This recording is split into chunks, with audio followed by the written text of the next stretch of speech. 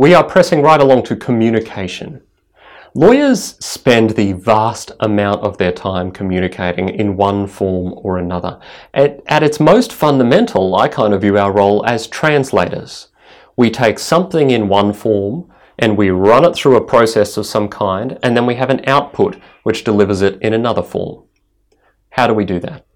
We might do legal research. We turn it into a letter of advice that gets consumed by our client in a more approachable way. The same information is there, but it has been translated in a manner that can be consumed by our client. It works in reverse too. We take our client's instructions, we put those instructions inside the legal framework that we function in, and we output the necessary things to make that happen. Maybe we fill out forms, maybe we draft legal documents, maybe we send correspondence. Whatever it may be, we're translating a desire over here to an outcome over here. This is the role, at its most fundamental, of every lawyer.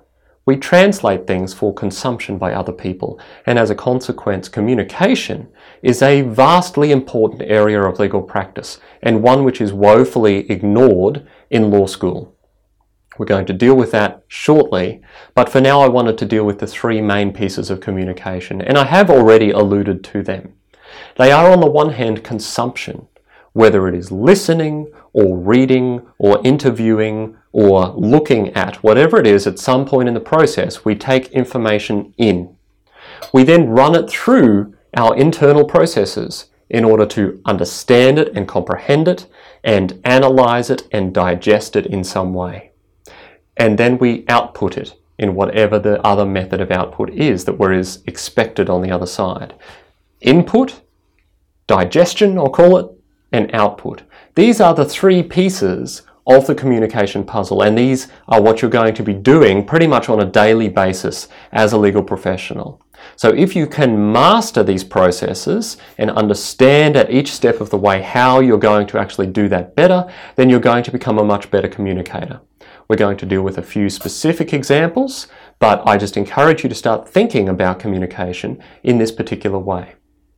Your homework for today is this.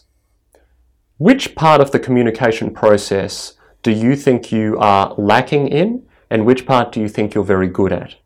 Are you an excellent consumer of information, but you struggle to output it in a way that seems to be approachable by its intended audience?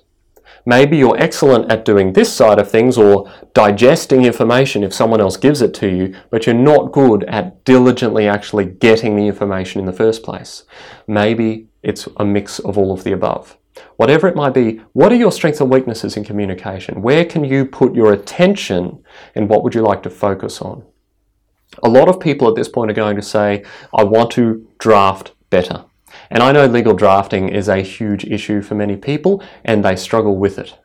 That's fair enough, but you cannot ignore the importance of being able to listen and to read diligently, because without the right input, nothing that comes out the other end could possibly be correct.